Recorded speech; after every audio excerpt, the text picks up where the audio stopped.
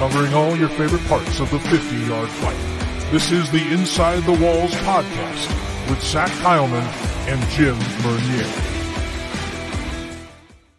Welcoming in fans of the 50-yard fight, this is the Inside the Walls podcast. Zach Heilman sitting in, as always, to kick things off as we are in episode number 93. And we are officially past the week 1 mark in the 2023 NAL season. We had a slew of fantastic games go on this past week, and we're going to wrap some things up here and kind of talk about some of that action later on in our latest kind of revival of our recap series. We're going to call it NAL Rebound this year. I'm bringing in Jim Bernier, of course, on the side here for NAL Rebound Week 1 edition.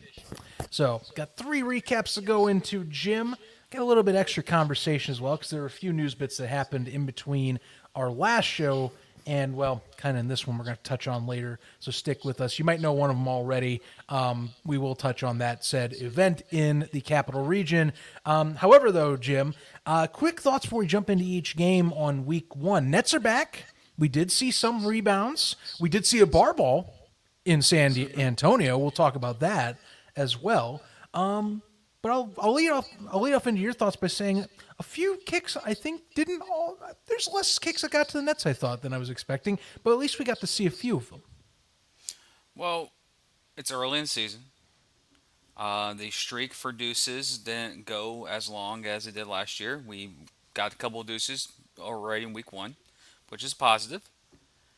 But yeah, I would love to see the Nets be more used than previous this week. Mm-hmm. But there are a couple of things that popped up with like questions. A lot of the players from every game still don't understand the rebound net rule on extra points. Every team was trying to return an extra point back after a missed field goal. But that's little things that will be fixed. That's just more experience in the game. You'll get more used to it. But overall, we had some great action throughout the league. We had 2 teams introduce themselves in the league. One introduced themselves with a record-breaking performance. The other introduced themselves by being a casualty in their first game of the season. But again, 6 teams played to kick off the year. Albany set back with their news last week. And yeah, arena football's back. Nets may not have been used to their full potential in week 1, but we still have 17 more weeks or 60 more weeks of the regular season left for that. So it's a young season, it's an early season.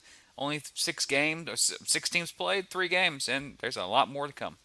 You know what I will say at least, even if they weren't as consistently hit at the back end zone as possible, at least there was more returns. I will always take more returns over a ball going back through the back of the end zone. That is always a better alternative. You know, deuce will be the next one below that, or at its same level. But nonetheless, more returns, that's what I wanted. We got one from Kendrick Ings this week that was returnable, and that one was nice. And we're going to see more of that as the season goes on as well. Not all the teams have played. I know Mark Orozco is going to get a few of those down there, and he will definitely get some rebounds. But again, the Nets did come into play for some of these games. They did impact some games as well, field position-wise in general, because returns do help a lot in arena. If you get a good return, you can already be past the 25, set up easier scoring possessions and all. So, you know, it was good to see them back overall. It was nice. And just to have all 3 venues have them and be effective in some capacity during their games was great. So good first week to have the Nets back. Happy for it as well. We got 3 games to break down here, Jim. All of them, I would say 2 of the 3, you know, really were competitive, either close to the end or to the end. One of them started off a bit rough, but eventually I think the favorite kind of pulled things through and just kind of got sorted out from some early game rust. I'll let you decide this first rebound. Where are we going first? What do we want to analyze first? Why not start week 1 off with record-breaking performance down in Orlando? With the Fayetteville Mustangs knocking off the Orlando Predators 68-43 and Amway Center. We're calling it the return of Cato, honestly. Yeah. what was pretty unique about this game is that we mentioned it before in previous shows. The other quarterback in this league who made a massive jump from year one to year two. Mason said it last week in the prediction show. You see a lot of quarterbacks mature or become a better quarterback in the arena game when they had a full off season after their year. Cato went down. Cato was good last year, just made bad decisions. He leads a Fayetteville team into Orlando and sets the National Arena League record for the most points scored in Week 1. That's impressive. And they broke a record that was held from the inaugural season of the National Arena League by the Lehigh Valley Steelhawks at 66 points. They broke it. They have 68. But all of that goes to the man himself. That's Rakeem Cato. Rakeem Cato was 21 for 32 for 314 yards and 7 touchdowns. I think he had an interception, but still, that's a tremendous number. Someone's like, did he set the record for the most touchdowns? Well, he set the record for the most touchdowns thrown by a quarterback in Fayetteville Mustang history. But in a game, I think the record's 11 touchdown passes, but that's not in the NAL though. That's in the arena game itself. But honestly, Trey Long, Kendrick Ings. You had other guys in there like Daniel Bender and Julius Gregory. Boy, Fayetteville, I can admit we overlooked them. We overlooked them in Week 1, and boy, they came out and shined. And the thing is the first half in that game was a true arena football game, back and forth, close. And one of the things that we usually say all the time, Zach, turnovers and possessions kill in this league. Yes, they do. They are the deadliest disease of all for a team that is on a decline. You got to hold on to the ball, and you got to finish in the end zone, man. You cannot have 4 and outs. You just can't do it. And Orlando had 5 turnovers that resulted in 26 points for the Fayetteville Mustangs. It's huge. Yeah. It's a huge turnover, like points off turnover margin. Like, I mean, kudos to that Fayetteville defense when it mattered most. Like, second half, pretty much I would say late third quarter, they started clamping down. Like, they were getting pressures. They were forcing Jack Shaheen into awkward situations, and you were seeing more ducks thrown, more just kind of lob passes. They were playing good one-on-one defense. It was a really solid lockdown effort second half, and they were down by 2 TDs early second quarter. Yeah. They were starting to get behind in possession. I was like, okay, we might be seeing this kind of swing what we expect from an expansion team, but they rallied the troops. They got a possession back. They were pretty much neck and neck going into halftime, and then they clamped down second half, and they rallied past them and eventually just throttled the Predators in their own building. It's impressive. I was talking to a couple of colleagues of mine. It was almost as impressive as when the New York Streets went to Jacksonville and beat Jacksonville after Jacksonville just came off of championship performance the previous year. That's a good showing. I don't care who you are. That's it. The thing is now is for the people in Fayetteville to go out there and support this team because by the looks of it, from just Week 1 observations, They could be one of the teams that, like we mentioned, they're in the muck. They could be one of the teams that are not even in the muck. They may be fully in that contention field for the top 4. There were things in that game that I was very impressed about Fayetteville, how they performed, getting crucial turnovers. We said Trey Long was a beast as a receiver. He had 43 yards and 3 touchdowns, but he had a crucial pick 6 in that game. He's a candidate for Ironman of the Week right now. I think he should be winning the Ironman of the Week. There's could be other individuals but still, Fayetteville. I don't know what was so successful for them, but it just for me, you look on the other side of the ball, is they shut down the whole entire team for Orlando. Besides one individual. Fayetteville basically did the Darius Prince rule in arena football. And if you don't, ladies and gentlemen, if you don't know the Darius Prince rule, it's basically you let Darius Prince eat and you slow down everyone else on the team. Sometimes that's how you beat Albany. Yeah. What they did is they shut down everyone on the team besides Clarence Williams. Clarence Williams was a dog on Saturday night. Continuing his path from last year, basically. Exactly. Not even missing a beat. Fayetteville did a very good job doing that. Like, they shut down everybody and just let Clarence do this. In the arena game, you're going to have people score on you. I don't care who you are. But Fayetteville did enough when they got the turnovers, unlike certain games around the league. It wasn't, hey, we got a turnover. Wait a minute, you know what? No, here's a turnover. No. Oh, you're giving us that turnover? Oh, well, here, we'll give it back to you. That happened in San Antonio. I think there was like 4 turnovers. It was back-to-back-to-back possessions. In Orlando, it was turnover, score, stop, turnover, score. I think Fayetteville won like a 23 points, 23 or 24 points unanswered in that game that flipped the game. And then they just took it over. And then the second half, their defense was getting pick sixes, turnovers. I don't know what they were doing. They were confusing Orlando, but from the observations, they were doing the Darius Prince rule. You let Clarence Williams do his thing, and we're going to shut down everyone else and make the quarterback make a decision. It's like, hey, if you want to beat us, you're going to have your secondary receivers do something. And they couldn't. Lonnie Outlaw was Lonnie Outlaw in the first half. Second half, he was a non-factor. Yeah, to put this in perspective, Orlando basically, you're talking about last year's same troubles showing up again. Mm-hmm. So first half, it's a 1-point game, 34-35, which, by the way, I want to see more games like I saw in Fayetteville and Orlando this year, and that's what the Nets, I think, helped do.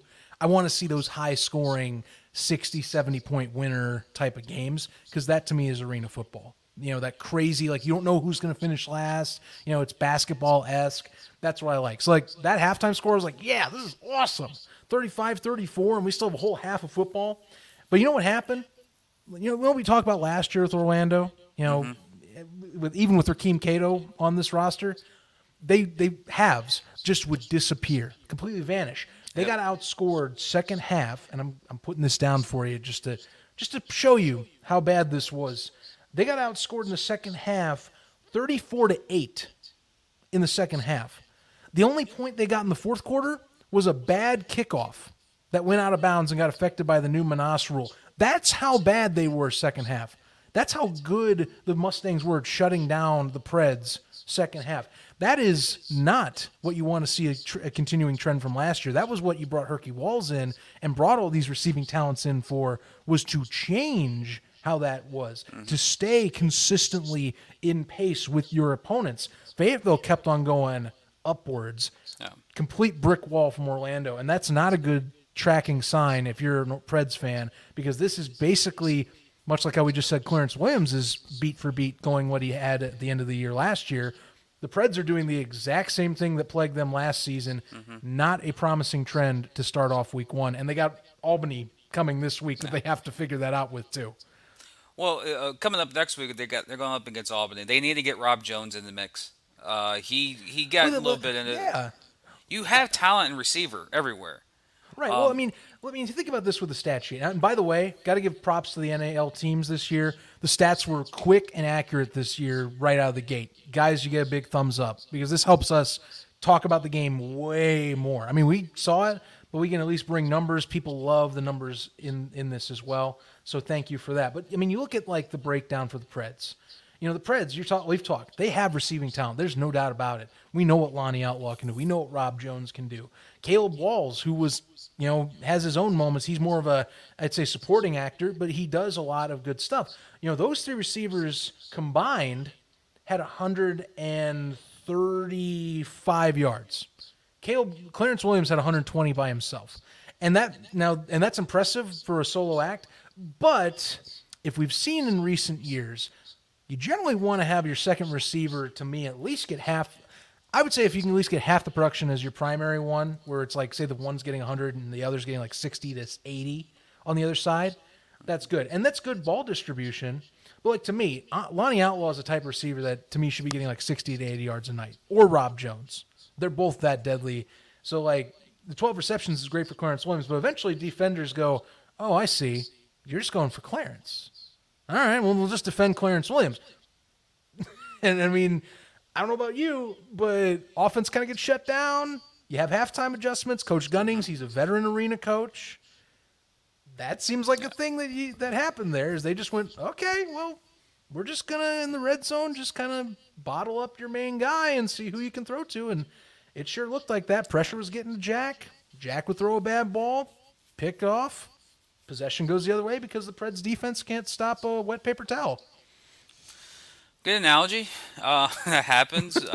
But a lot of fans will comment here, why you give it to Darius Prince role? Why you name it? Why not another player? It's like in the NFL. Like some teams you play or college football, you can shut down their running game, and you know their quarterback can't beat you because he's not a good quarterback, or vice versa. We can shut down your passing game because we know you can't run the football. In Albany, Darius Prince is before Castronova was there. Darius Prince was the man. He's still the man. Now that Castronova is there, he's the man now. Darius Prince is involved.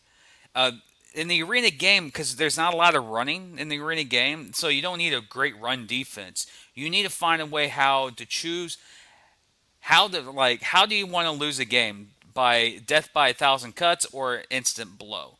Usually as a defense, you either rather give up the quick touchdown because you can get back on offense and you kill the clock and score, or do you want an offense that will just nickel and dime you down the field, eat up the clock, then score?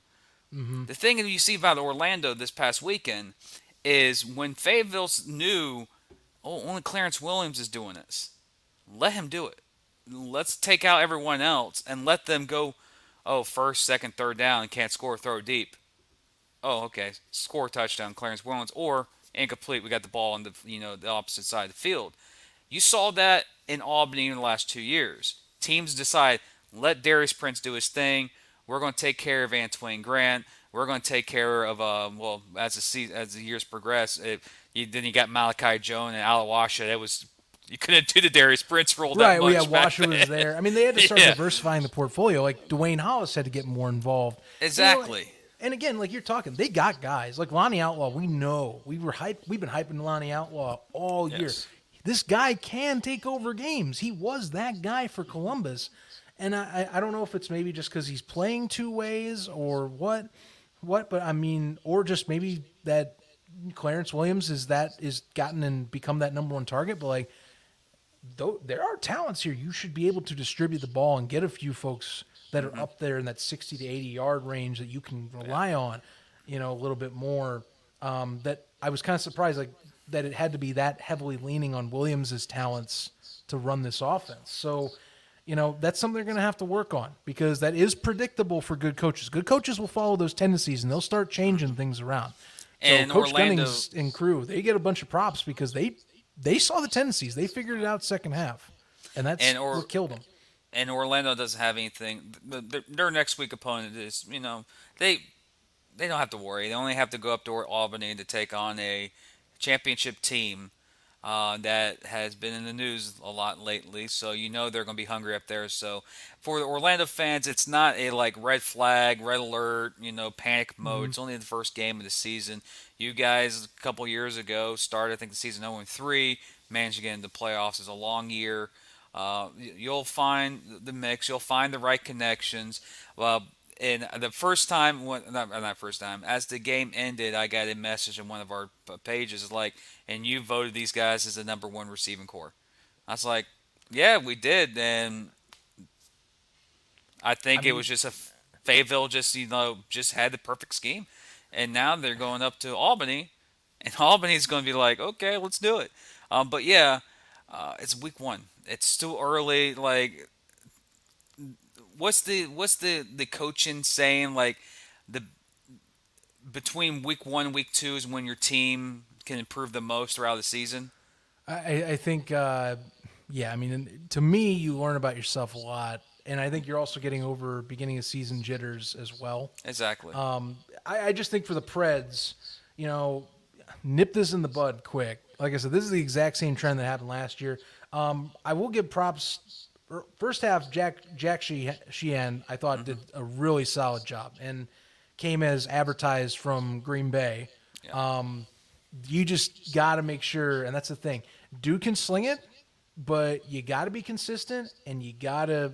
That's why I also argue you need to be able to more consistently find your other targets than just Clarence Williams. Because if you're not comfortable with getting to Lonnie or getting to Rob Jones, or if Rob and Lonnie don't know what you want, then that's when it leads to panics and then interceptions. Like Jax threw 5 touchdowns, but 4 picks will not get it done. You can't do that in arena. 4 interceptions will generally completely flatline you in the end of the day. So, they know the adjustments that are needed. I think Herky has some good things they can take away from this offensively. But, I mean, if you're on the defense, you got to throw this tape away, and you just got to hope to God you can reset and get things done. Another note that's something someone brought up to me, and I guess I didn't hear it. I don't remember a transaction happening at all on the NAL page, is Brandon Fuentes is not with the Preds. And I guess that was revealed at one of the Preds live events, or either that or online. It was brought up to me by one of the folks on the NAL community page. And maybe I'm wrong. I don't know if you've seen, Jim. I have not seen a transaction with the Predators about it, which is a little frustrating because Brandon Fuentes is a really good player, and it kind of changes how I view their defense without him being there. Because I really thought they were going to be one of the tops in the league now that him and Jenkins are on the field. But now that you're back to last year where you have to rely on Jenkins and Randall, it puts the prospects back to where they were last year, where I need to see improvements from areas that weren't very good in terms of guys that are getting used to Iron Man, like, say, Lonnie Outlaw in the secondary. It's something that kind of blindsided both because you had Brandon Fuentes winning Defensive Player of the Year. I had him as Defensive Player of the Year because I thought he was going to come back, but I haven't seen a transaction for it. Sam, I haven't seen one either, and we were brought to our attention. I actually reached out to one of Brandon Fuentes' connections, and from his point of view, is that he's kind of retired or just taking the season off. I think he just recently got engaged, so congratulations. I think he's mentally somewhere else in a better place, probably. But yeah, it's kind of a blow. But again, you have Jenkins still back there. Right. The problem is when Fuentes and Brandon Fuentes and Jenkins were back in the backfield or in the secondary together, that was a good combo. Well, they were pretty good. And now you got to have players that need to step up. And from the first half, they looked like they had everything situated in Orlando. The second half, Fayetteville found something and basically just say, we're going to let one guy eat and we're going to shut down everybody else. But before we go to the next game, we do have to say something positive about Orlando. And I'm talking about the people of Orlando and the fans of Orlando. 7,328 fans in attendance at Amway Center this past weekend. That's incredible. That's what I'm talking about. That's what I'm talking about, man. That is incredible. Actually, you want to say this because there's a much bigger perspective as type of stat. Yes. Between that and another professional team in town that really should. Because I can stab them because I don't like that name of the other team. The Orlando the Orlando Predators outdrew the Orlando Guardians. And one plays in the outdoor football stadium and one plays in Amway Center. That's impressive when you outdraw a outdoor football. I'm calling it now. The Preds audience is back. We've been talking about the growth of this team, getting its culture back in Orlando. Mm-hmm. I think it's back. It's time now to bring winning football back to the Preds, which is why you got to nip this in the bud and kind of wash the tape away. Because the crowd's back. The fans, they definitely returned. They're back to me being a staple of the Orlando community and the sports scene, which is awesome. It took a few years, of course. It was going to. But people now remember the Preds, and they come to Amway for it. And that showed on Saturday night. That was awesome to hear 7,000 on the home opener, which definitely exceeded last year's home opener. So that's awesome. So the crowd's there. They just got to start winning games now. That's the thing. That's tough because the NAL is tougher than it's ever been now. If Fayetteville did what they did last night, it's going to be hard sledding all year in that case if the Mustangs are as good as they were to start the season. Well, the attendance numbers in Orlando is a very positive sign, and now you're going to have two of the bigger brands host this weekend with Albany and Jacksonville hosting their first home game. So hopefully we see some good numbers by those two teams, especially up in Albany because it's the banner reveal, and also I think there's a little bit of hype up there for attendance. And of course, Jacksonville's Jacksonville. You know about Jacksonville and their attendance, and I'm not going to, talk about that because we have multiple games to talk about, and I'm not going to be the person to just, glorify and celebrate a win.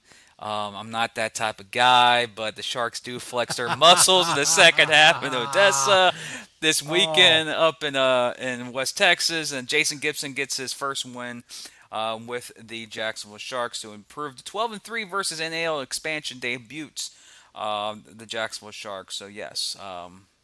I wasn't going to, flex or anything, but yeah. I wasn't going to flex, but, just so we were clear. Well, look, I get kudos to Jason Gibson and the Sharks getting it done, because it sure started pretty ugly over there in Odessa. 0-0 affair, interceptions left and right from both sides. It really just was going to come down to whoever could get the tires on the track and start getting that thing down the road. Jacksonville was able to do it second half with a lot much ease, I would say. They definitely got their feet under them and kind of ran away after just getting. Defensively, the Sharks, as you were advertising, Jim, they held their end of the bargain. They left and right, getting pressure on Daniel Smith, getting interceptions. Causing some some unorthodox plays from the West Texas side that Coach Tate Smith's going to have to clean up for this coming week. But yeah, Jacksonville, once they got their feet under them, once Connor Blount was started to get comfortable, they started heating up. Mm-hmm. Cameron Solomon heated up too, along with it. Yeah. Leading receiver, by the way, of the National Arena League right now. Yeah, I remember that. Cameron Solomon. It's only about 8 yards. I have to, be excited until that record gets destroyed by a certain receiver from up north. Connor, a little shaky in the first half. Mm-hmm. But if you told me that he threw for 7 touchdowns, I'd be like, no, there's no way he threw for 7 touchdowns. He threw for 7 touchdowns. He matched Cato with 7 touchdowns, but Cato had better. I think Cato had a more. How can I say this? Cato has more experience. So you saw the evolution of Cato from last year to this year. Cato also had some very flashy on-the-run plays, too. That exactly. I think highlights a bit more of that, even. Connor, a little shaky. His first ever start in arena ever. So, new system, new style of game. The first half was like, oh my God, this is really ugh. And when you tell me, hey, what's the final? What's the score at the end of the first quarter? When it's 0-0 in an arena football game? Gasp. That's either A, these are two bad teams playing each other, or B, these are two teams that are just very sluggish out of the gate. And if you watch the game, sluggish is the correct answer. Both teams were sluggish as heck. Turnovers, penalties. And then finally, Jacksonville gets his touchdown. They were going for an extra point. West Texas got offsides. Jacksonville gets back on there. Goes for 2. Gets the 2-point conversion. They hand it off to Anthony Johnson. Then Daniel Justino hits a perfect deuce. And all of a sudden, it's 10-0 Jacksonville. And I was like, okay, let's see what West Texas can do. They went right down the field to score 2, but they failed to convert on the extra point. Jacksonville then took a 17-6 lead, and then turnovers started happening. Marvin Ross is being the vet that he is. 2 crucial interceptions. One led to a touchdown, or one led to a pick 6 fumble touchdown. The other one was almost a pick 6. Jacksonville's defense and Jacksonville's veteran leadership in the backfield or in the secondary really was a determining factor in this game. And also, it does kind of help when Jason Gibson is your head coach and the quarterback on the other side of the field played for him last year, and Daniel Smith. So Gibson knew who he was playing against. But overall, for Jacksonville, Solomon had a great game. 136 yards receiving, 4 touchdowns.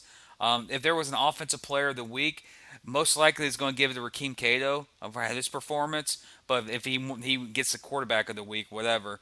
But besides him, Solomon has a great argument for this week.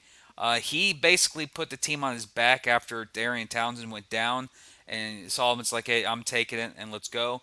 One of the other guys that I think we need to mention is like we told before about West Texas. We don't know a lot of these players until we get introduced to them, and a couple players stood out. And you have excuse me, I had caffeinated beverage before this, ladies and gentlemen. Never do that before recordings. Bad, bad, bad. The guys I'm going to talk about, is Jordan Grady. He had 3 receptions for 80 yards and a touchdown, and also Pigman Jr. had three receptions, 113 yards, and a couple touchdowns. They introduced themselves to the game, which was pretty good. When Pigman was making that against Marvin Ross, I knew he was legit.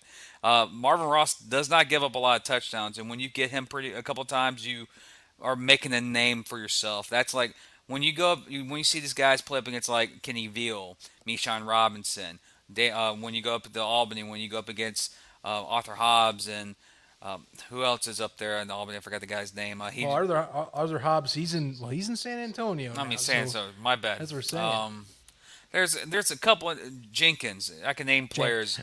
Right. I mean, if you can go against the tops of the league, like you said, Ross, Jenkins, Rodney Hall when he was in last year. Carolina, yeah. I mean, we can talk about others too, like Darrell Green. I mean, if you're able to burn guys, and he was getting some streak routes and just flat out outrunning Ross and company down the sideline at times. That was how a few of those touchdowns came to be for West Texas. It was either you just had dudes that were great with yards after the catch, or you get that once in a full moon shot that just happened to land. And I would say I think it's LeGrant Pegram is who you're talking about. Pegram, just to clarify, Pegram definitely was a silver lining for West Texas, I thought, as well as their first half defense. Because I mean, they still have the likes of like a Savante Davenport. Kerry Starks he got a sack, so that's good. Getting his pressures in as needed. But I would say that defense did its end of the bargain until it couldn't do it anymore. Because I mean, when you have Smith, who threw 4 picks of his own, and some of them were worst case scenario, right in your own, essentially your own 10-yard line, your red zone. In a few of those possessions, you're not doing yourself justice. And that might come back to the offensive line on some of those, because there were pressures that the Sharks were getting that, what do you do with Smith? There's a few times where he's basically just trying to throw up a prayer so he doesn't have to take a sack, and it led to a few picks. Answered. Yeah, some prayers were answered. Most were not, or were thrown interceptions. And there I think that's going to be the main thing.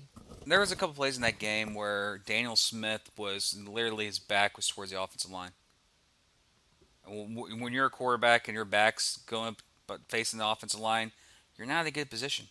And there was a point in that game where he was running away. Shakai Holiness just blew through the line and about to sack him in the end zone, and he does this sidearm throw out of bounds, and clearly it's a safety. It's a safety in any rule in football. And he's either him or the coach was arguing so that's not intentional grounding. Well, there is intentional grounding because the close receiver is 25 yards down the field. Right. And I was like, man, what happened? And I rewatched that play over again. You started to see it in the first quarter. The front five for West Texas was just getting manhandled by the front five of Jacksonville. Both sides, because as you know, Iron Man, you play both sides of the ball. You can tell that. And it was giving me a strange vibe. I guarantee our listeners who are big college football fans will know this. It's when you see like Ohio State and Alabamas in the world play, the Chattanoogas and the Eastern Washingtons of the world, where they can keep up with the big dog for about a quarter, and if something doesn't break for them in that first quarter, you can tell that the skill of the other team just eventually is just too much for them to handle. Then you get that close game early in the first quarter, turns out to be a 30, 40-point beating at the end of the game. And I noticed that with West Texas. Like, there's a bunch of cats on West Texas that this is the highest level of football they played in the arena game. And you could tell that they were going toe to toe with the Sharks, going blow by blow in the first half, first quarter, about halfway through the second quarter. But you could tell that the experience of the Sharks and the mentality of the Sharks they were the Alabama of of Saturday. And West Texas was at Chattanooga, was at Eastern Michigan, or it was that smaller school that they had fight, they had grit, they just didn't have enough to get over that hump, or they didn't have that moment in time where you can see upsets happen. It didn't happen for them because turnovers killed, penalties killed. I think I counted in rewatching the game nine plays in a row that there was penalties. Yeah, the beginning of the contest was pretty rough. It was nasty for both sides. I mean, I'll be honest with you. Like, if you're a new fan of this game, that was not the game you wanted to start with. No. I was and this is me. Some people might take this the wrong way, but I was doing this for the sake of a new fan. I was on the stream actually going like, hey, if you want to come back later into this one, that's cool. I recommend you head over to like Orlando, Fayetteville, or like San Antonio and Carolina, because this one was starting. I mean, it was rough. Like it was like discombobulated both sides type of rough. I know it's rough because I was talking to you on my phone, hauling my butt back home for the wedding, trying to like, what's going on with the Sharks? Because reception stinks here with the YouTube stream, and he's like, oh, this is what's going to happen. This is happening. And luckily for the Sharks Twitter game, I don't know who operates their Twitter. They were doing pretty well updating scores and said this is what's going on. So I knew the score, but one thing that was very relevant when I got back to the house, and what you mentioned and what we've seen on chat rooms and all, is the basic fan who may have tuned into that game Saturday night had no idea how much time was left in the quarter, had no idea what the score was, and had no idea where the ball was. Those were some things that were popping up like crazy. Besides the game itself, those are the most relevant things. That's a shame. Yeah, and it is, because that is a shame. And I know this is not a shout out to West Texas, but one thing I've noticed about the arena game, there are two fan bases in this sport. You don't piss off. Because, A, they have the biggest fan bases, and if you tick them off, they're not going to watch your brand. Also got a lot of voices. One's in this league, the other one's in another league out west in the state that Zach lives in. I'm currently residing. Those are the two organizations where I remember I actually rewatched it, and someone made a comment like, this is the lowest viewed road game the Sharks played in that I've seen. Where he said there's only 300 people in here.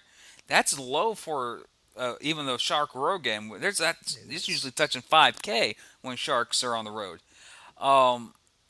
It's a little thing. So the game itself, the first half was so like it gave me vibes of Columbus and San Antonio week 2 from last year. How that game was just nasty. No, that wasn't week 2. No, that was week 2. Yes. Because week 1 was Jacksonville and Columbus. Was how penalties, turnovers, just really crapped the game out. This first half was just like that.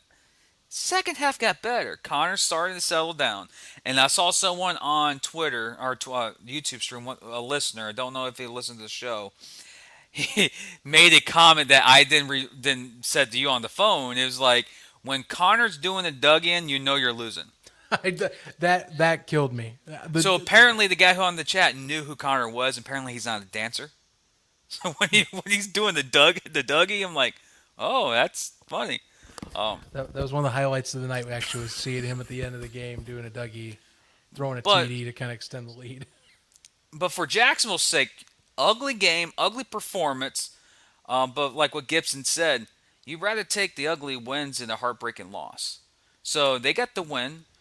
They're 1-0. They're coming home against San Antonio in Vice-Art Veteran Memorial Arena. From what I've seen, ticket sales are going great. There's going to be a big crowd there. I'm looking forward to it. I'll be there, of course. Jacksonville has a lot of optimism. There are a lot of players on the team that people won't know who they are on the offensive side of the ball, But I saw signs from Connor in the second half that I'm like, they can build something around this. Now you're not in a opposing stadium. You're in the friend confines in Vice-Star Veteran Memorial Arena Saturday, so you'll play better in your home audience. And I think as the weeks progress, like we've seen with Cato last year to this year, the evolution. You'll see that with Connor as he gets better as the year go on. So for the people out there, if you want to get the Sharks, get them now. Don't get them later, because I think they'll be a better team later in the year than they are now. For West Texas side of things, you gave Jacksonville all the fight, a game that honestly a lot of people expected you guys to just fold. You went toe to toe with the Sharks in the first half. About 2.5 quarters. I mean, it was a one possession game, about 2.5 quarters, and then things kind of started falling off the tracks afterwards. But I mean, West Texas, for what it's worth, like we were talking, defensively, they held their end of the bargain until they couldn't anymore. I mean, that's something that they're going to have to do is, offensive line protection is going to have to be addressed right out of the gate, and you just got to find a way to make Daniel Smith more comfortable, even in that case, or get maybe faster routes. Generally, the best way to combat pressure, get the ball out, do like dink and dunks, let your receivers do yards after the carry, which you can effectively do in this game with those kind of just like shallow crossers or the quick hooks. Let guys get in space, and I think that's going to be a big thing. Is West Texas might have to be one of those teams that just kind of chips away down the field and relies on their defense to slow down the competition, because long bombs will come every now and then like we saw, but I think your best strategy is to alleviate any way that you're getting pressure, and that's just to throw the dang thing before you even have a chance to see the whites of the defender's eyes. Agreed. And also for West Texas, it's week 1. That too. It's still early in the year.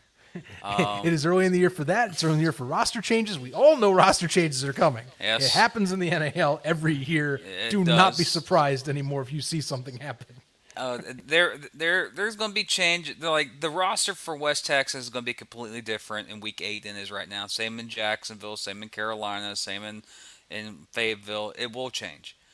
For West Texas, what you're going to have to do is next week you're taking on a Carolina team who just came off of a gut wrenching performance in San Antonio. How it ended. It's like what you look forward to Carolina. You're going to play up. You're going to be playing against a more experienced quarterback this time, but I don't want to say it, but I can say that you're going to play against a defensive line that's not the same caliber as Jacksonville at this point. So you could have some advantages there. But one thing about Carolina, one thing about Charles McCollum is you're going to go against a very healthy receiving core. You're going up against Jacksonville receiving core that was coming in wounded, and they lost one of their Darren Townsend. So there's little things there. But for West Texas, some of the observations I've seen from this game this past week is you have to find a way to get Daniel Smith go into the game smoothly. Like there's plays in that, there was series in that game. Like there's dump off one not there, dump off, they'll just chuck it. That works. Again, like I mentioned the previous game with Clarence Williams, teams will find out who your main guy is, and they'll just let him do this thing. And if you can't establish a consistent offensive attack, teams will really can't stack the box in the arena game. They'll start finding your tendencies, and Jacksonville found Daniel Smith's tendency early.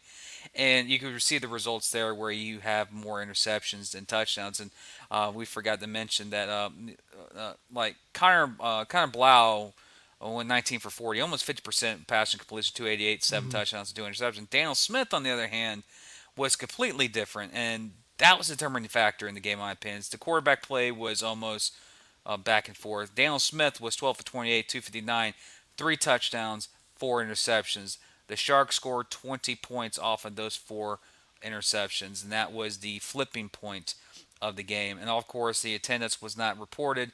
Heard various numbers of both attendance numbers. One was like 1,200, and the other one was 1,400. So I can't get the actual number yet. So if West Texas fans or listeners are here that know the attendance, please let us know. We love to track the attendance for the league. But yeah, for West Texas, the broadcast, like we had a friend of the show join us, Brice Burge.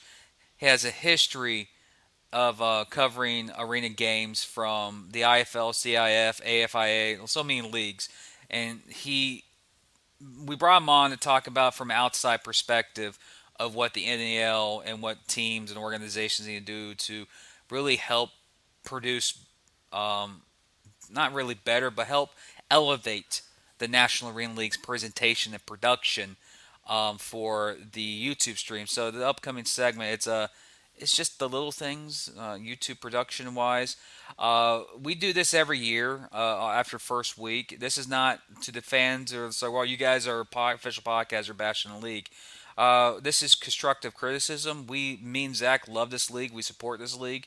But there were some issues in the West Texas. There was issues in San Antonio. They were. I don't think there was really issues in Orlando. This is not a attack on the broadcasters, the people, the color commentators. We're not doing that. All three games, they had their thing. They had their crews. They had their vibes. They had their jokes. And you're right, Donnie was one. I'm Guys so in glad to hear that again. San Antonio guys were trying to order breakfast tacos at 8 o'clock at night. And the guys over in West Texas were determining why the Jacksonville Sharks were named the Jacksonville Sharks and why the colors were red and black. Because sharks are usually gray and silver. So that was an interesting conversation. But one thing I do want to say is all three broadcasting crews were prepared. They knew the players. They knew the rules. They understand the rules. They interacted with the fans. This is not a slight at them. This is just a constructive criticism interview with Brice from an outside perspective what the National Arena League should do for future productions of the show to make our league and our sport that we love become its top grade, in my opinion. Zach?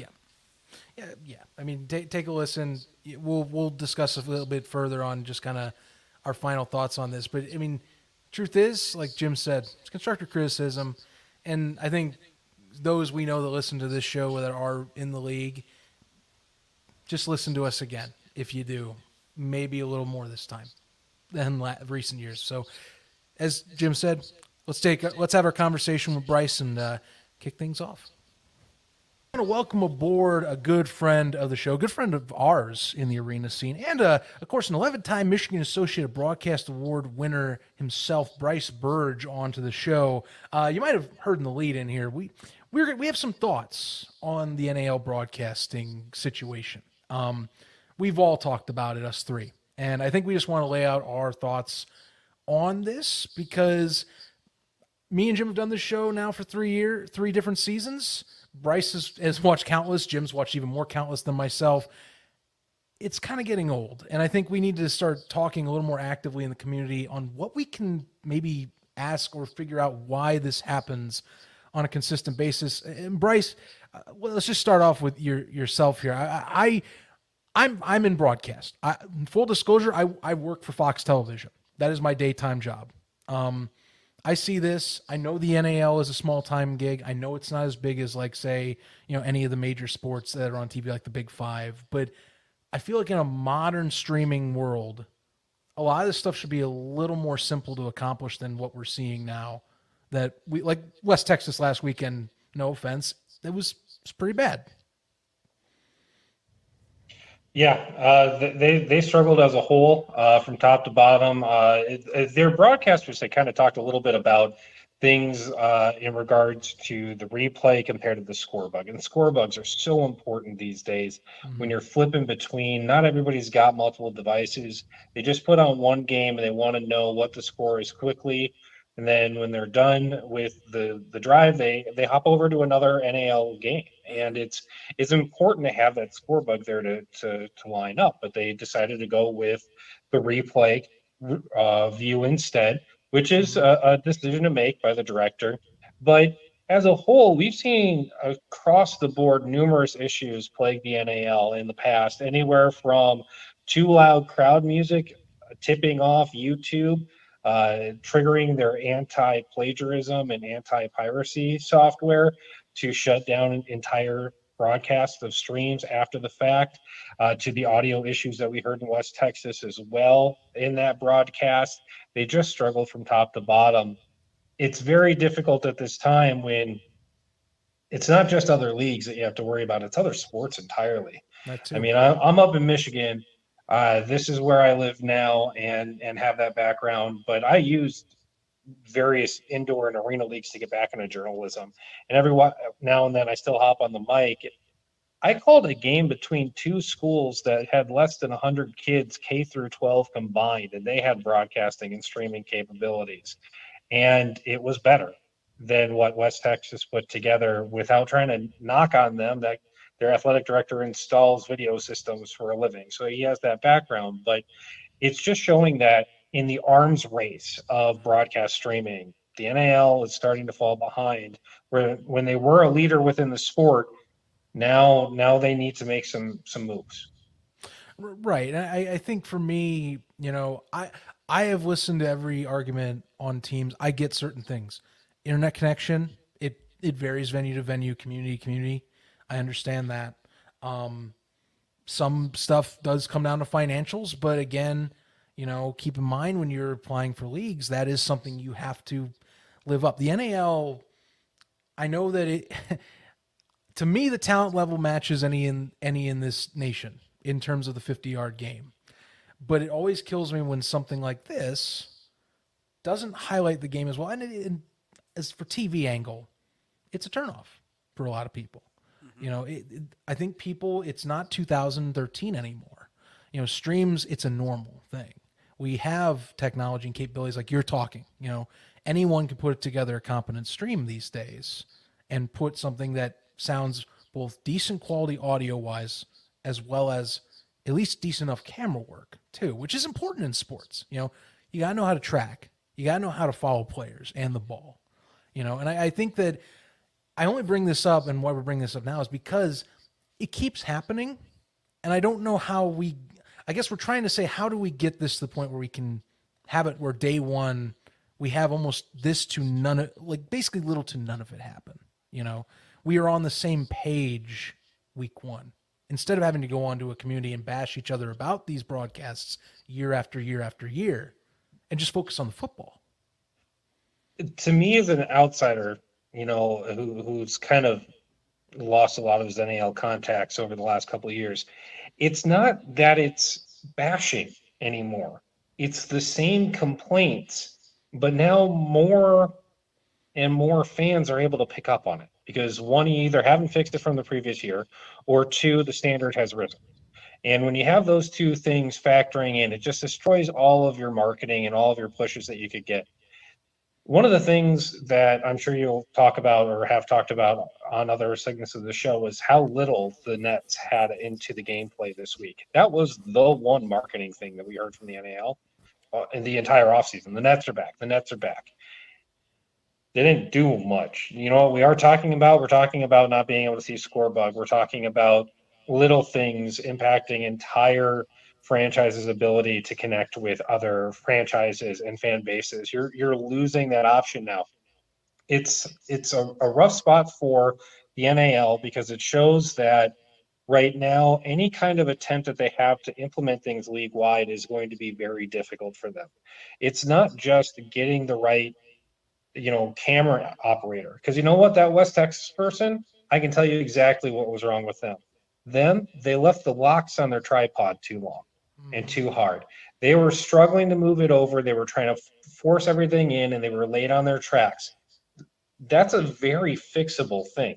There's so many fixable things that you can pick up. When you start looking into it as, like, let's say Orlando is the best streaming group, for example, their score bug is very, very minimalistic. And we've seen graphics be a problem as well, very, very limited in their talent, very limited in experience. And if you just have it where that's not your focus and you're focusing on other things, then it can bite you sometimes when it gets into this point. What I would suggest the NAL do first and foremost is to call up and just have a Zoom between your broadcasting groups, between everybody in the league. I want your directors, I want your commentators, I want your cameramen if you can, and your producers if you can too. But I don't want an owner there. I don't want an owner. I don't want a coach. I don't want anybody like that, because I want to know what is actually throwing the monkey wrench in each one. Because the thing is that you may actually have the solution for whatever happened in West Texas and Orlando, but what Orlando struggles with may be fixed by somebody in Albany, and Albany gets fixed in Carolina, and Carolina gets fixed in San Antonio. The way that this moves around is so important. To have that collectivism as a league is only going to make things stronger for you, and that can be a real big difference moving forward. Right, and again, this is supposed to be constructive. Like, we want, and Jim, I would love to hear from you on this too, but I think we're not all expecting a Jacksonville Sharks. Okay, not every organization can have a Jacksonville or Orlando budget, or even an Albany budget, but like some consistent level of normalcy to get at least a person that, you know, has competent camera shooting, has competent, you know, production skill to mix and balance audio. I think that's the floor we want. Just something that at least is watchable in a modern day, so that if we have a new fan, because diehards, they'll watch through this. They want to follow their teams. You know, the arena community, God bless them. They love their team. They will watch through stuff like that. But growing the community, that's the next step for the NAL. If you want to grow, that is an ease of access and ease of, I would say, intrigue and intro, is to get some sort of broadcast floor that is respectable for a newcomer, not just a diehard, specifically the newcomer, the casual fan. What's unique is, especially during the West Texas game, when you have a prominent power in the arena game, Jacksonville, with a fan base that does follow this team. Well, and they will let you know too. Those guys definitely will. I was, of course, last week, again, I made it past a wedding. Survived. I literally got on the second half and was watching the chat, and it was the Shark fans were like, "What did the Sharks just do? They scored. How did they score?"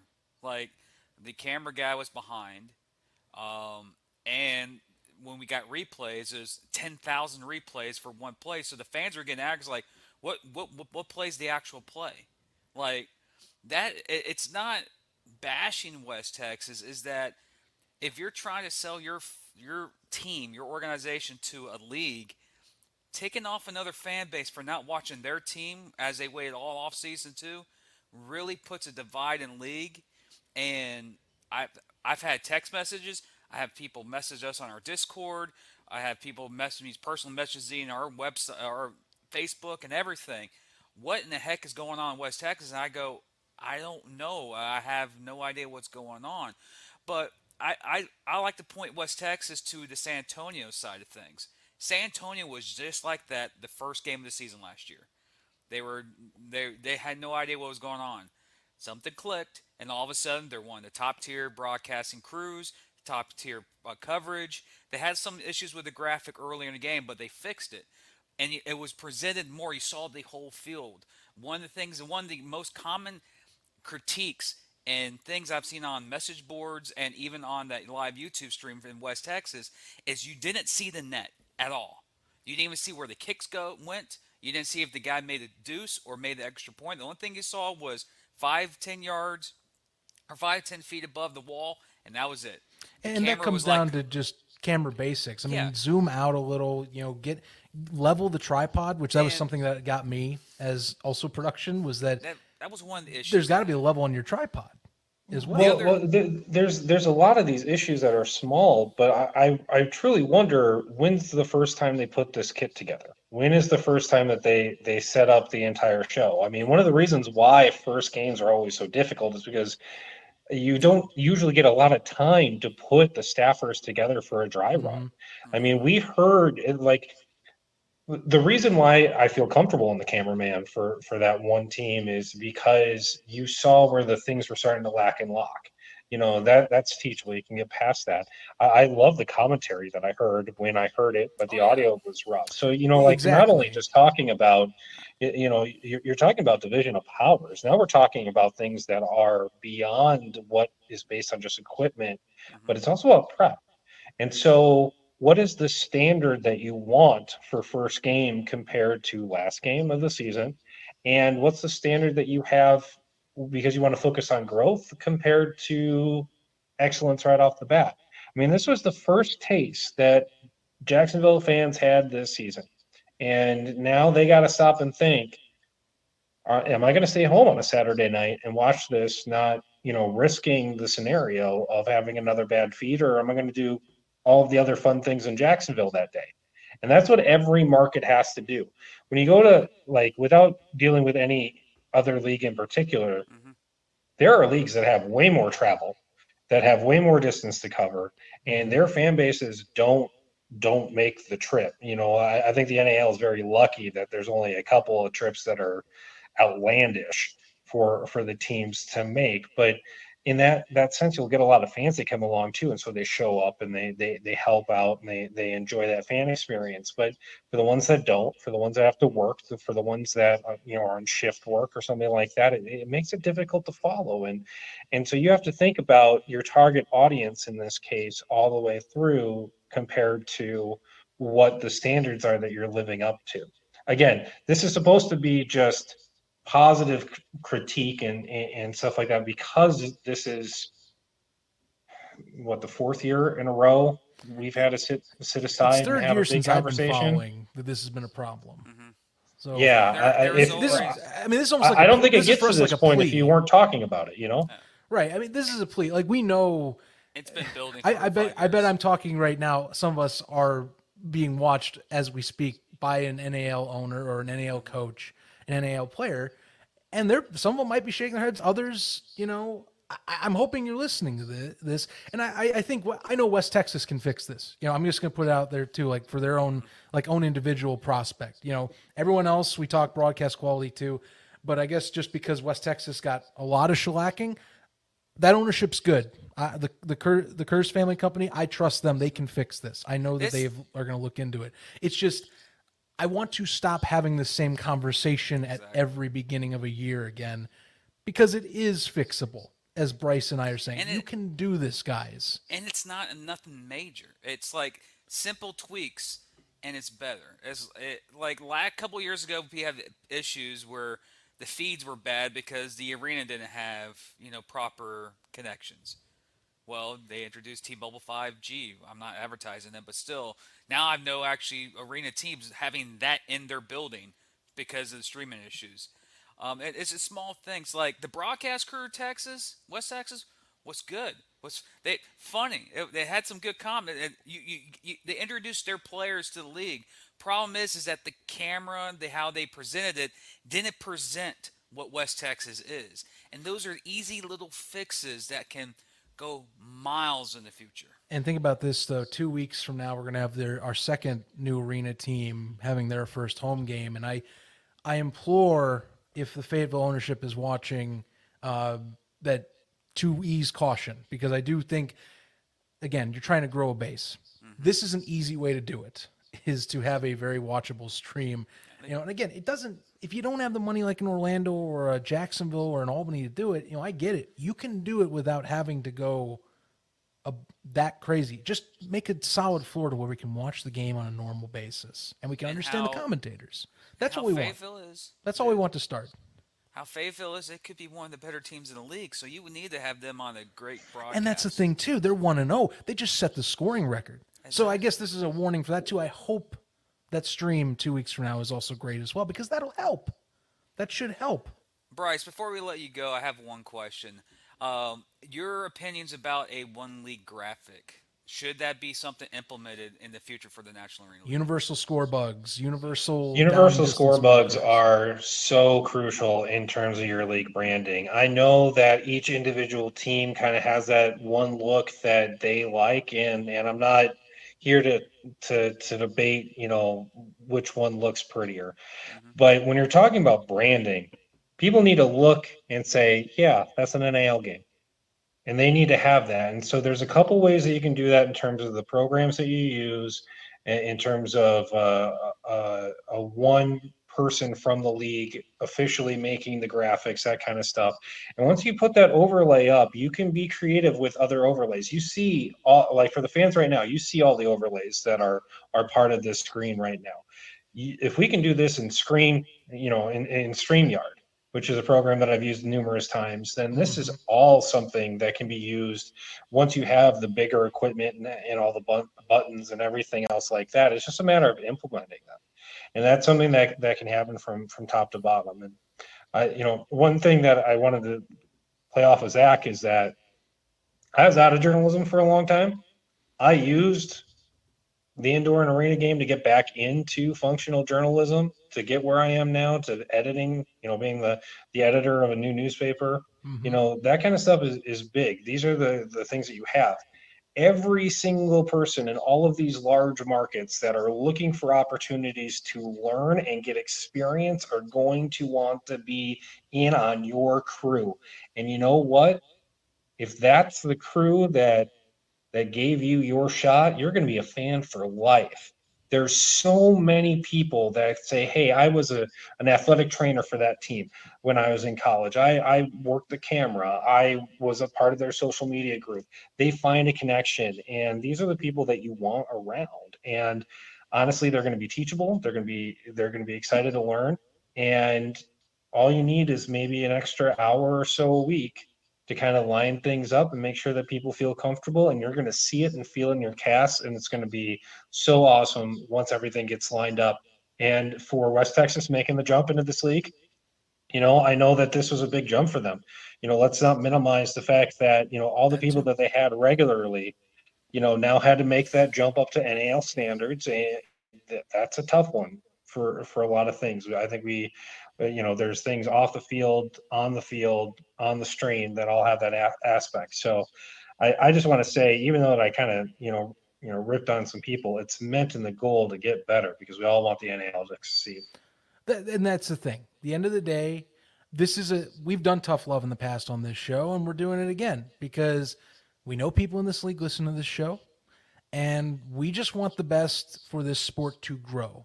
That is what we're advocating. And Jim, Brice, we implore you again, take a listen, put this in your pocket. The executive board in particular, you guys are making the decisions for the league. If you're watching this show, put that in your pocket. Go into the next league meeting and talk about this a little more seriously, because I think it should be something that, if and when you get more expansion opportunities too, that's something that'll have to come up. And I hope we don't have to repeat that again. So, just take some words, think about it a little harder, and we'll keep on talking about it as long as unfortunately if it comes up again. Also, one of the big critiques from the people, it's us or the fans that are really like there needs to be something to change.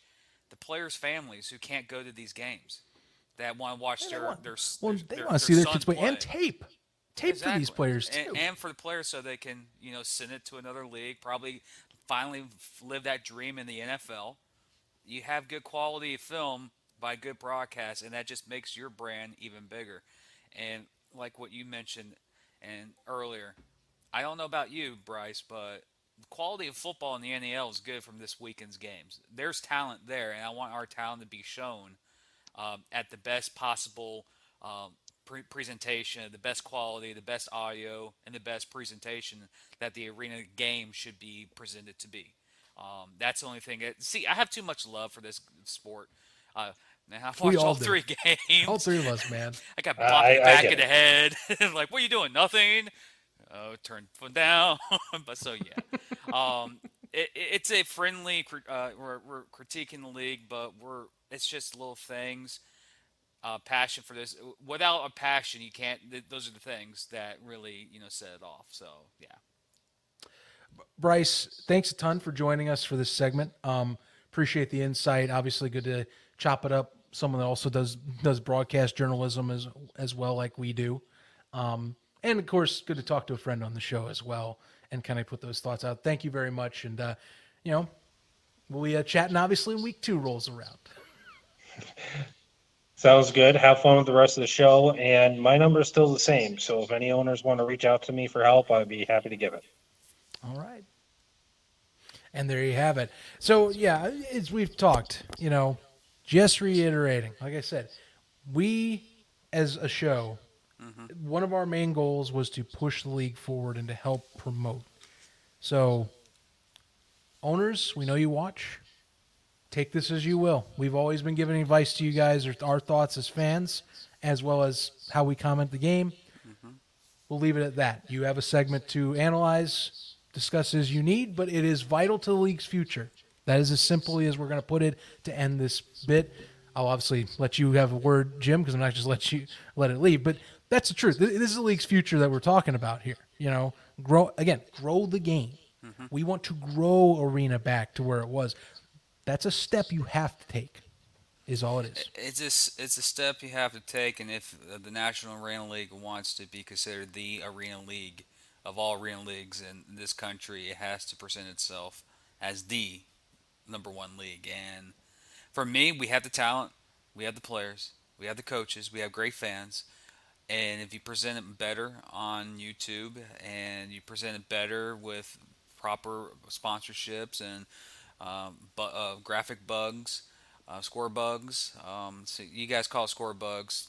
We call it graphic bugs for the industry I'm in. It's a simple little things, and it's last year it was like, okay, getting over it, but we can bite our tongue. 2 years ago it was just we didn't have no say in the fight. A couple years ago it was like it was just there. But it's not every team. There are teams in this league that do great production. And there's teams we had a team last year that they had difficulties because of their venue, and it was notorious because of their venue. But it's not this is not bashing the people who do this job. We're in the industry. We know how it is, how it's so hard to do perfection, and sometimes technology does not allow you to be a perfectionist in this field. So there are some challenges, but there are some things that you can learn from each game, from this year, from last year, from a couple years ago, that you can say, okay, I know why the fans are getting aggravated by this. I know why the fans are getting aggravated by this. And one of the statements from last year that I still remember is like, why is the NAL quality broadcast not league-wide like how it was done for the NAL playoffs? Like both broadcasts in the NAL playoffs last year were perfect, and they had playoff graphics and all. And I was like, that's a goal that we should go forth. And honestly, for West Texas, this is their first time. There was issues in San Antonio where the wrong team was getting points on their scorecard, and up in Orlando, they had a hard time to just get their sound ready. So those are things that are done behind scenes. But what we're trying to do is just present that we have a league that is in an industry that's growing. And this is just not to present your quality of broadcast to your fans. You got to remember, you're also recruiting players too. And if players want to go play football, want to get recruiting, it's like, hey, you'll be on YouTube, you'll be seen by thousands of people. You get your film. If players don't get their film, because we've seen multiple players on our show, and the highlights we've seen, they're getting their highlights from YouTube, from the actual broadcast. And if players don't get their broadcast, it doesn't give them the chance to present themselves to a better opportunity or a bigger opportunity like the Canadian Football League, XFL, USFL, or even the big league, the NFL. And one of the things you do is have one universal quality. But then, back in the day, the original league got big because they were the only one, and also they had the major three-letter TV networks. That does help a little bit. I mean, we know where we're at now. We know where we're at now. But getting there will take time, and I think right now we got to worry about the now. And I know the league members don't owners don't really care about what's being said in the chat rooms or on live streams. But if you have a chance to re-watch the West Texas Jacksonville live stream of the game, don't watch the game, watch the chat, and you see how aggravated and how frustrated that chat was, and it was disappointed because there was a lot of people who decided not to watch the game because of how it was presented. Right, and yeah, it's something, again, just advising it. I think one other individual I do want to bring up, and I guess more just maybe execs go talk to this gentleman, is George Birnbaum, who is the NAL director of broadcasting. I feel that this is kind of a responsibility on his end as a league staff member, at least listed on the website, that this is kind of that wheelhouse. So maybe some more talks need to be had, is the thing. Just end of discussion for this is simple. Like, we're not going to talk about the rest of the year. We're just going to bring it up now because truth is, yes. if it happens again, you'll hear from us next year. That's what's going to happen. But we're not going to let up on this because I feel that we all feel, including Brice, this can and should improve. Yeah, there's little room for it anymore. So. We are the voice of the thousands of fans this weekend watching broadcast. You don't understand how much bombardment. I know the league does understand, or our listeners might understand. They don't understand how much my phone was being blown up by countless of people from around the league, fans, saying what's going on. Like, we're here to express the frustration for certain teams, and Jacksonville experienced it. There's other teams that are going to experience it from other different angles, but get in front, like the saying goes, get in front of the horse, and you can direct it in the right direction. And of course, yes, we won't mention it again like we did last year with the referees. We mentioned it once, and we never touched it again until the good, bad, and ugly. That episode's at the end of the season, the good, bad, and ugly. We may mention that, but this is a critique again to the people who broadcast these games, to the professionals who broke down the action. This was nothing. You had no control because your job is to call the game, color commentary. Most likely, you're looking at a iPad or your notes, and you're calling the game. You have no idea what the camera angles are doing or what's going on. You guys were perfect. And for the camera angle people, these are a bunch of most likely college interns. This is they're getting introduced to this field, so they'll learn too. It's just we need to find a way as a league, as a fan base, and as a community to get ahead of this. Like, we have a great brand of arena football.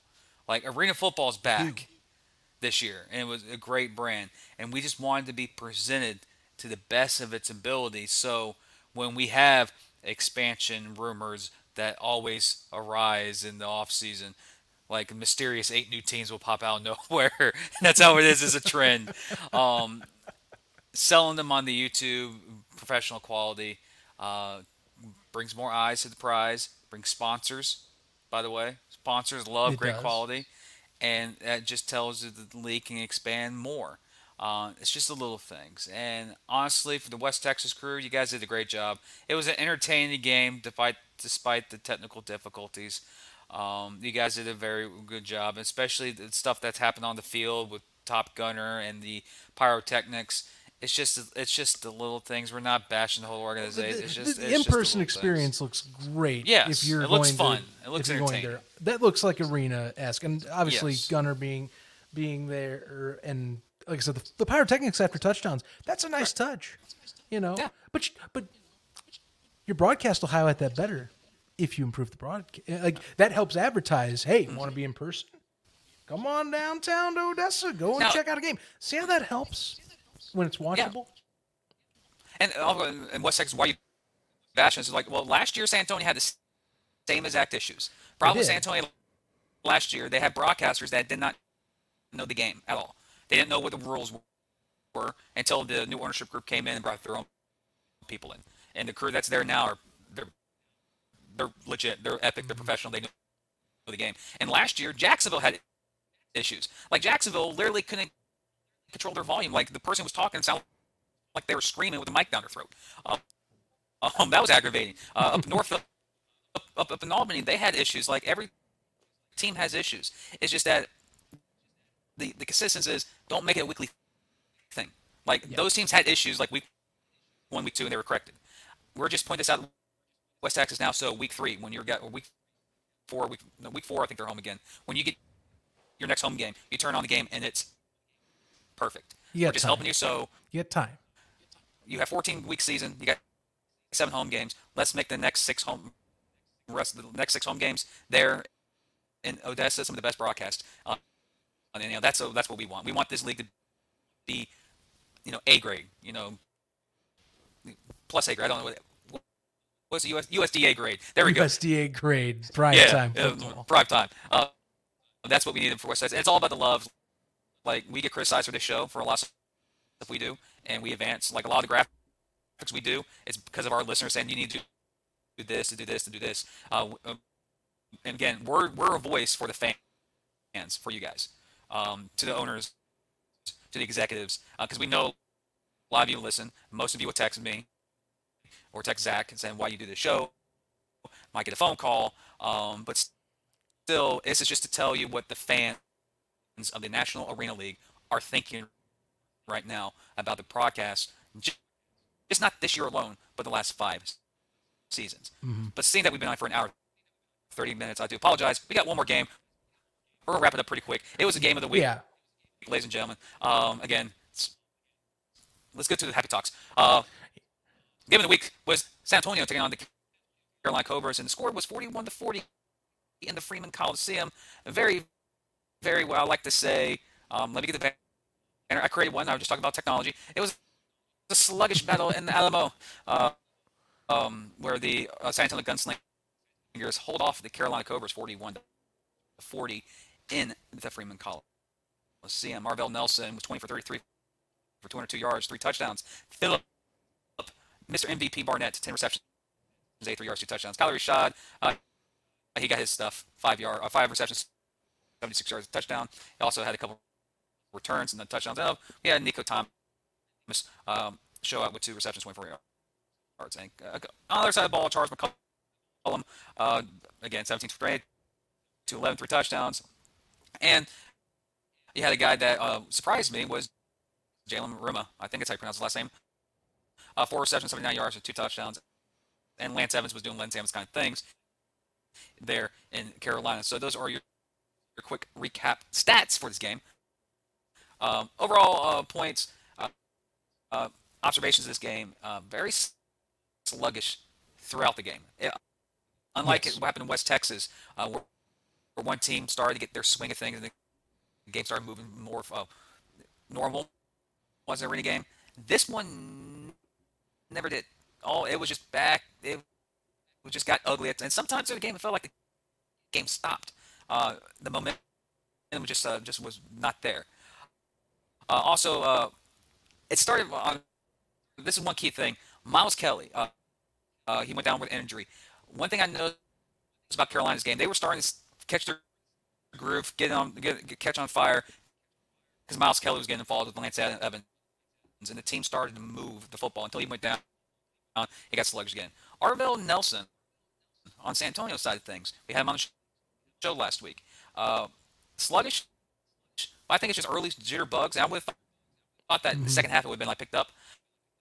But it all came down to the questionable decision to go for it at the end, except for just kicking the extra point to tie the game. We presented this game as the game of the week because we thought it was going to be one of the most high explosive games we didn't know was coming out of Orlando. But one of the things I did notice about this game, I think Carolina and San Antonio are closer to each other to being even teams than we thought in this offseason, that San Antonio was far better than Carolina. I think Carolina showed a lot of people this past weekend that they're toe-to-toe with a team like San Antonio.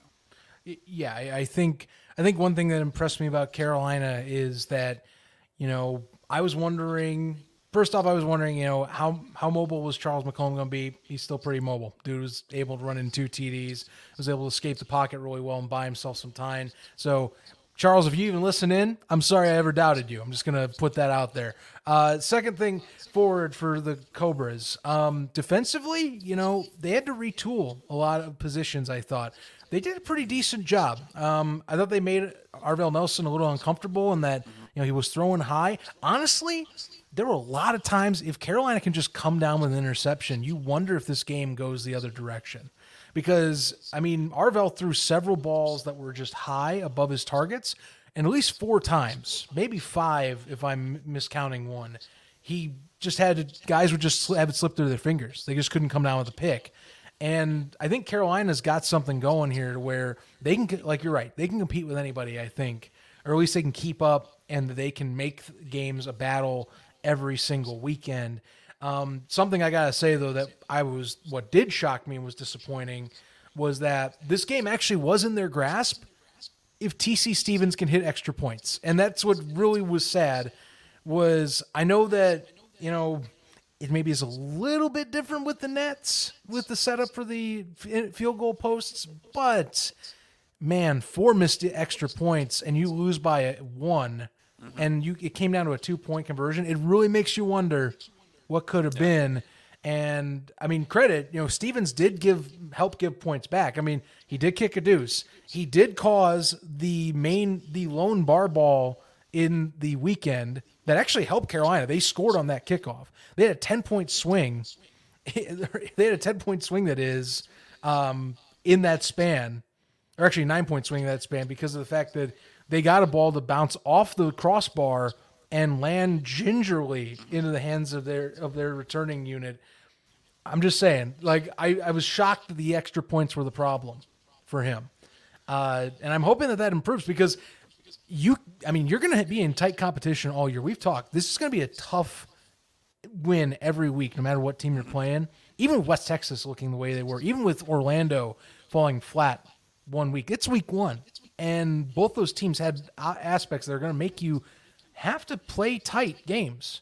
And especially in a season where some of these games can be crucial for seeding, and Carolina is one of those teams we think is either just in or will just miss. That's a game you wish you had back early in the year. 1-point difference. And credit, it's funny, I actually, for my other show, USFL podcast, I was talking with DJ Myers, who, by the way, congrats to him making the roster for the USFL's Memphis Showboats and kind of holding the torch for the NAL in that league. Something he told me about, Jim, is apparently James Fuller is very aggressive as a play caller when it comes to extra points and 2-point conversions. And he actually was watching the game, DJ that is, and he said it was almost like deja vu from last year when they played San Antonio, because they did the same thing in, I believe it was in overtime, one of their later season matchups, and sure enough, they didn't convert the 2-pointer. Game's basically over at that point. But hey, James Fuller has to be aggressive, and if you're not getting those kicks in, what do you got to lose? You can't knock them. Stevens was 0 for 4 on the day. Mm-hmm. I would have gone for 2 as well, because apparently he wasn't automatic from that range either. Well, what's stunning is it's both kickers. Yeah. When we were hyping up this game, we thought these were 2 of the best kickers in the league, and we thought Deuce was going to be dropping left and right. 1 deuce by DC Stevens. The scoreboard is apparently a villain in the Freeman Coliseum. Yes. I don't remember being that bad last year, but it is. And also, good job bringing up the scoreboard. They hit the scoreboard a couple of times, and teams were getting points, and then the rule was changed, and we saw it on Discord, we saw it on Facebook. The rules, the only time a team is awarded a point if the kick goes out of bounds, either the left side or the right side of the net. If it hits the scoreboard, it is considered how either the kick went over the net or under the net. That's how it's ruled. So if you kick the scoreboard, you're not getting the point. Sorry. I think San Antonio, I think it's the referee group that didn't understand that, but that was confirmed by a leak source of mine. It's like, no, that's not a point. It's just the ball gets placed at the 5-yard line and you go and play football. But yeah, that was unique. And also, so I don't remember San Antonio being the issue or that scoreboard last year, because that's what I don't remember either. I thought it was pretty crisp, but apparently that became a problem, especially for Drew Pearson. He hit 4 deuces against Jacksonville last year in that building, where Barber couldn't even, Bear couldn't even hit 1. Did someone not raise the scoreboard high enough? Why would? Well, then maybe thought TCC was. There's like we got lowered this for TC. Come forward for TC. It's issue. You can say it's issues or not issues, but it was just strange how we have two of the marquee kickers in the arena game struggle. But also when you look around the league, you had the kicker. I forgot the kicker's name in Fayetteville. I think Atwa. I forgot his name. It's I do apologize. Eric Amaya is what his name is. Dude was automatic from extra points. Couldn't get the range for deuces, but hey, look, if you're draining extra points, you are still very valuable in this league. Like I said, Yeah. TC Stevens didn't hit a single one. He missed all his extra points. They lost by a 1. Just imagine if he hits them. Then we're talking a completely different game where San Antonio is on their heels at the end with 10 seconds to play. I don't think we do rewards for kickers. I think they could be specialists of the year or specialists of the week. I think Daniel Justino from Jacksonville is going to win the specialist of the week award. He had a deuce and he was perfect from extra points. Yeah, last year they did offense, defense, special teams, and then they would do the Iron Man a little later in the day. Yeah. So it should be the same thing. We don't know what the results are of that yet. They will be. Well, this show drops on Tuesday this week. Those awards usually don't drop until Wednesday by the league, so we'll retweet it and drop it. But one of the things I want to mention about the San Antonio game itself against Carolina is the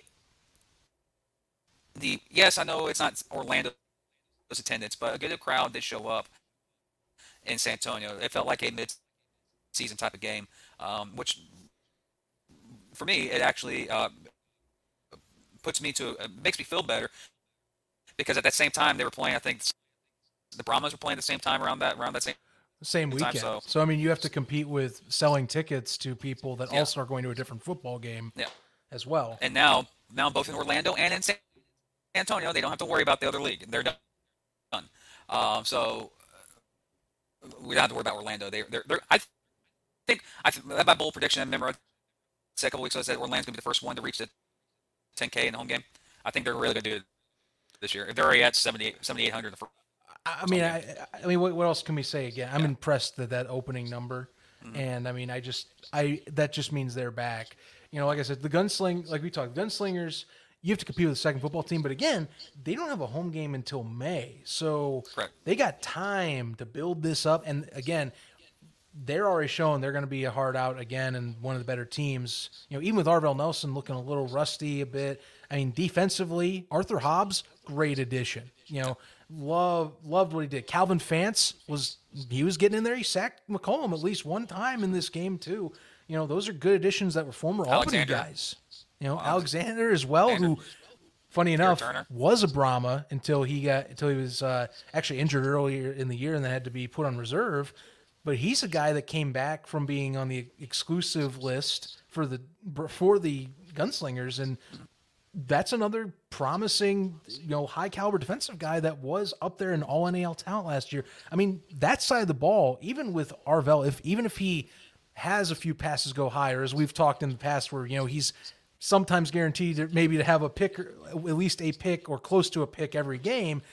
You have a defense that can back it up, and they did. They caused 4 and outs during that game. Credit, Carolina did too, but San Antonio, I mean, they made it just as much hell on Carolina in the early going as the Cobras did back at them. So, that defense, they added some even more vital pieces this year.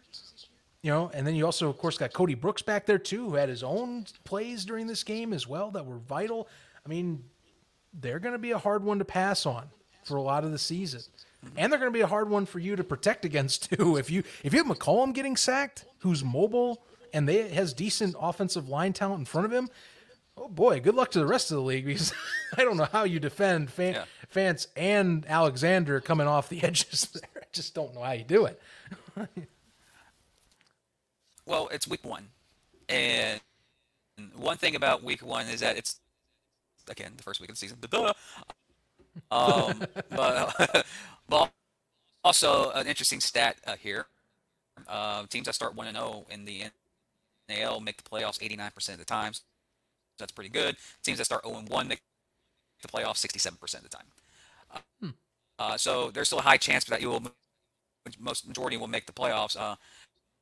But again, it's week 1. And one thing about week 1, you can look good one week and look like a garbage can. Garbage can, not tran. What garbage? Whatever. Jim's going off of haywire. But anyways, week 1 in the books. Week 1's in the books. There's some ups. There's some downs. There's some corrections and some critiquing that we need to do to present this game even more. But coming up next week, we do have another topic, but we've been on the show for a while. We're going to move it to the there we go. Again. We're going to move it to this week's show, NAL GameDay, because it is the Albany. First topic too. We'll do it the first thing into the game, because I know some of you want us to hear our take on. We'll spill the beans. Tom Manas and that arrangement out there. We will talk about it first thing on our preview show.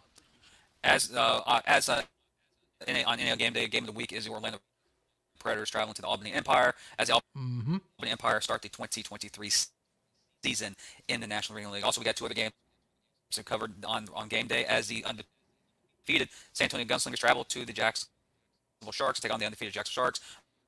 Also, West Texas travels to the Carolina Cobras. That is week 2 action of the National Arena League. I'm Jim, by the way. Wait, the end of the show. Whoa, there we go. Yeah. That means we're done. I'm Jim. Hi. Again, week 1, there's ups, there's downs, there's stuff to critique. Let's get better as a team. Let's get better as an organization. Let's get better as a fan base and community in the league to push forward. I am Jim Renee. That is Zach Kyleman. Oh, this has been a long show, ladies and gentlemen. We'll see you for NAL GameDay previewing week 2 action of the National Arena League. This is Inside the Walls, NAL Rebound. We'll see you guys on Friday. Covering all your favorite parts of the 50-yard fight. This is the Inside the Walls podcast with Zach Kyleman and Jim Bernier.